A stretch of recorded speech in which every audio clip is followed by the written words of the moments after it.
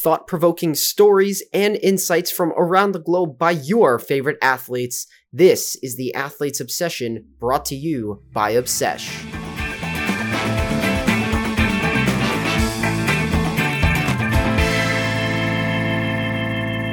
On this week's episode, I talked to John Smith-Howell, the founder and general manager of Team 7am, an esports team in Europe.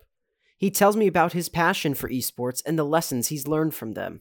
Welcome, everybody, to this week's edition of the Athlete's Obsession. My name is Dalton Allison, and I am lucky enough this week to be joined by John Smith-Howell, the general manager and founder of Team 7am. John, how are you doing today? Hey, Dalton. I'm good, thanks. How about yourself?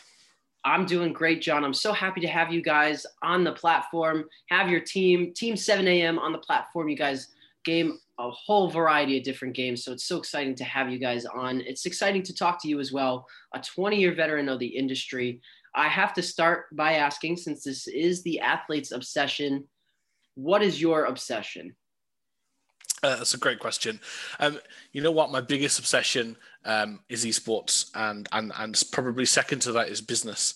I live and breathe this industry and have done for 20 years. There's just something about it, and I can't always put my finger on what it is either. Growth of it that over the last 20 years has just been so big, and I love to see where it's going. The future's so bright for this industry, and how over the last sort of particularly 10 years, how much more closer to business it has come, which for me, I think just is perfect, because there's two things that I'm genuinely really passionate about coming together. And hopefully that's what makes us successful. You mentioned that esports is your passion. When did you first pick up a mouse to start playing esports? So that would be in 1999, at the latter end of 1999. And I literally just fell into a gaming center in the town. I had no idea what it was. I hadn't got a clue. I'd never used a PC in my life. And I just saw that somebody was playing games. And of course, growing up playing some consoles, the Sega Mega Drive and the SNES, and playing those old consoles, I loved gaming. And I didn't know it was gaming as I know gaming now. You know, you just like playing games. And then, I just walked into the internet cafe, the gaming center, and literally asked the guy behind the counter, "What do you guys do here?" And he's like, "Do you like games?" I was like, "Yeah, I love games. What do you like?" And the only game I could think of that I liked was GoldenEye from the N64. And he's like, "Oh, okay, so you like shooting games?" I was like, "Yeah, I like shooting games." He presented Counter-Strike, and there we go. 20 plus years later, I'm here. So is Counter-Strike the first game where you said, okay, I'm so good at this that I could become a professional in the industry, or was it a different game that kind of gave the fuel to your engine to be a professional gamer? You know, I didn't even make the connection between being a professional at the time. So I guess I was lucky in a way that I lived fairly local to the gaming center. The gaming center itself in the city that I lived in was one of the best in the country in terms of performance. Their in-house team were already winning events and tournaments. So I was being taught by people that were already really, really good at the game. So I didn't learn, as most people did, just jumping into a public server and sort of messing around with friends. I learned strategy, teamwork, communications, and all of these core things that you need to be a good player at first. So for me, it was, I didn't even think about playing professionally. I just wanted to play. I didn't care how I played, where I played, and when I played. I just wanted to play. And getting to an event was just the best thing ever. So what was the first game then that you decided to go professional with? So it was Counter-Strike. It just led into that. It wasn't a thought, okay, I'm going to go pro, which is, I'm sure that lots of kids nowadays, because it's out there so much, go, okay, I want to be a professional gamer. But honestly, that wasn't really a thing back then. You know, you didn't even know that you could go professional, and it wasn't really a mainstream thing. That, you know, what made you a professional was always not easy to know. What did you have to do for someone to say, okay, now you're a professional at this? I got to ask you, do you still play Counter-Strike? As little as I can. Why? Because it's a very big, deep hole that I will fall into very quickly if I get back into it, because it's just something that I've lived for so long. and I still have a huge passion for the game. So I play with friends very rarely so that I don't keep playing it, because then I'll get nothing else done. I think we've all fallen down that hole one time or another where we get a little bit too addicted to something, we'll just keep on going. Absolutely. As your career went on, what kind of practicing did you do to stay up to date on, tricks and tactics in the game? So in terms of tactics, the best thing to do is watch others. So you will learn by watching other big teams, some of the big pro superstar teams, and you don't copy what they do. What you try and do is find something that suits your team's play. So you have a team of 5 members, and every single team has a different style of play, and that's made up by the members that are inside the team. That may be a really aggressive team, it may be really defensive, you may have a good split between aggressive and defensive. It may be people that are really, really patient and can just hold out and wait and then execute at the last minute and everything works. Or it could just be a team full of people that just need to run, and they've got to go fast because they can't do this holding and patience. Tactics, to keep up to date, you need to watch the right teams. Which team are very similar to my team, and then I would watch them, look at some of the tactics and strategies that they do, and then take them and use them in our game, and then also just adapt them slightly, because we're not those players.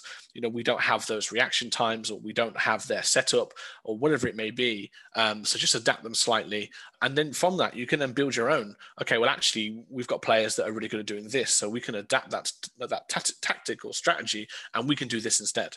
In terms of tricks, again, just playing. Play for fun. You'll find much more stuff out by just playing for some fun. And the good thing with Counter-Strike, there was other modes that you could play that allowed you to play without being competitive. So you didn't have to play a competitive ranked game, for example. There was maps that you could surf on where you would just, slide around the map, or there'd be maps where you could have to jump up high towers and make really difficult jumps. But actually, meanwhile, you're practicing your mechanics. And your mechanics of the game are improving, and you didn't even know it. Why? Because you're having some fun. Now, you mentioned watching others. What has been the biggest difference in streaming that you see now from streaming back when you first started watching esports? I mean, well, for a start, it didn't really exist. So to be able to watch other people play back in the day, you would have to either download the demo from HLTV, Half-Life TV. If there was a huge game on, then you would be able to connect to the Half-Life TV live and then watch the game live. But there was no chat function. There was nothing. There's no commentators, no casters. There was nothing. You would just watch the game as if you were playing it there on your screen. But then ultimately you download that demo afterwards, and then you need to go and pick it apart yourself. Eventually you retired from playing professionally and you decided to move into esports management. What was that move like for you, and what went into that decision? So the transition into manager was actually really easy, because I find myself leading teams in a way. So even from the very start, I tend to be the in-game leader, the person calling the tactics, calling the shots, talking about training schedules, making sure everyone's here, chasing everybody, texting everyone saying, hey, get online for 7:00, whatever it may be. So as I grew older, that role grew with that. So actually going into management was easy. The hard transition was not being a player, not playing and not doing the same things, and now sitting here doing the management stuff and watching everybody else play. That was a super hard transition that I definitely didn't work the first, second, or third time I tried it. I just went back to playing. So then how were you able then to separate the playing side that was in your heart from the management side that was kind of in your head and in your brain? You know what? The biggest helper was just life, moving on, settling down with a partner, having to go get a full-time job and think about career options. And, they obviously force you to make certain decisions, but then just having a bit of a chat with yourself, where you self-reflect and go, you know what? You've done your time. I've achieved what I wanted to achieve. For me, a big achievement was being able to travel. Growing up, that wasn't something that we was able to achieve as a family. So for me to be able to travel and go to the States and go all over Europe and doing that whilst doing something I love playing, for me, that was the biggest and best achievement I ever had. So at that point, I was at peace with myself to go, okay, you know what? It's time to put the mouse down from a playing perspective.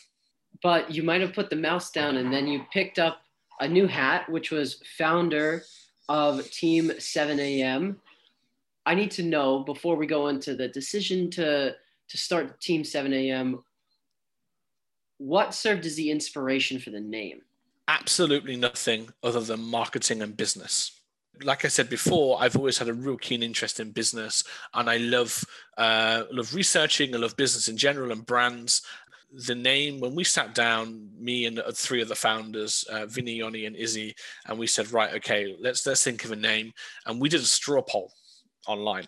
That is exactly how it came. Everybody just wrote some random stuff down, and then we did a straw poll, and then Team 7am was on it, and we're like, this works. It's short. It's everybody would know what it is. We thought G2 and C9. These are all easy, quick words everybody kind of knows. And one of our goals was always to have a brand and a name that people could remember and go, I know these guys. What was the process like of building an esports organization from the ground up? What went into that? Stress, blood, sweat, and tears. It was tough because we started with nothing. We had no money. We don't have an investor. None of us are well enough off to be able to invest a huge amount of our own money. I had left the esports scene for a couple of years to get on with sort of normal day-to-day life. So I'd lost all of my contacts that I'd had from previous esport teams.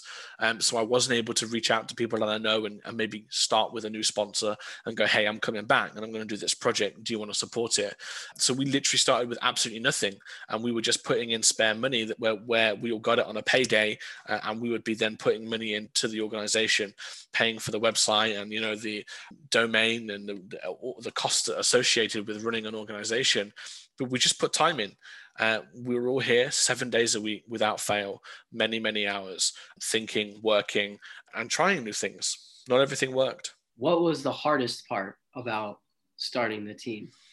Keeping yourself grounded. It's really easy to get ahead of yourself. And of course, we all want to achieve the best. We want to win. Ultimately, we're competitors. We're all players or ex-players, and we all want to win. But we also have to be realistic about what we can achieve and what our brand and business offers other players versus our competitors. And we found ourselves getting frustrated that we couldn't attract the right players. And then you just have to be realistic as well. What is it? What is our attraction? What actually isn't as attractive as others? So what do we do differently? How do we do things differently? And what else can we do to make it attractive? Which is why we then concentrated so hard on building a community around us rather than taking a choice of one or the other, which is what most organizations do. Now, looking back from your time as a pro player and now managing a full roster of esports athletes, how do you use your experience from being an esports player to being an esports general manager? So my experience of stress, dealing with scheduling, sleep patterns. Sleep's the hardest thing for a gamer because most people associate gamers for staying up till stupid o'clock in the morning playing games, and they're not wrong. That's pretty much what most people do. However, when you are trying to play at a level, you actually do need to have more commitment than that. You can't be up till 3-4 o'clock in the morning playing and then wake up at 4 in the afternoon because it doesn't do anything for you. And mental health is really important as well. So I try to leverage my experience and give everybody the knowledge, help them put schedules together, help them deal with stress, help them deal with moments where nothing works. Doesn't matter what game it is, you'll go through this slump where you just lose.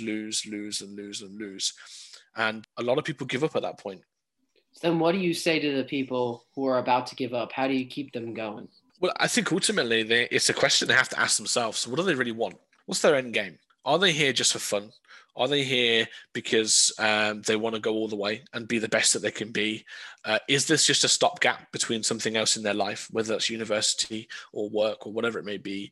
So everyone's answer is different because it depends what they want. If somebody wants to go for it and this is the career they want to take, well, then we have a different conversation because now that person needs to have the most structured routine out of anybody. They have to grind and work every day without fail because there's a very small percentage of people that actually achieve it. So now looking at esports more as a whole, Why do you think there's been such a great boom across the globe of esports popularity? One word sums all of it: engagement. So the one thing that esports is engaging. Doesn't matter who you are, what personality you have. It doesn't matter if you have issues. Doesn't matter if you have some sort of mental health problem, whether that be ADHD or Asperger's disease or anything. There's something in esports for you that will engage you.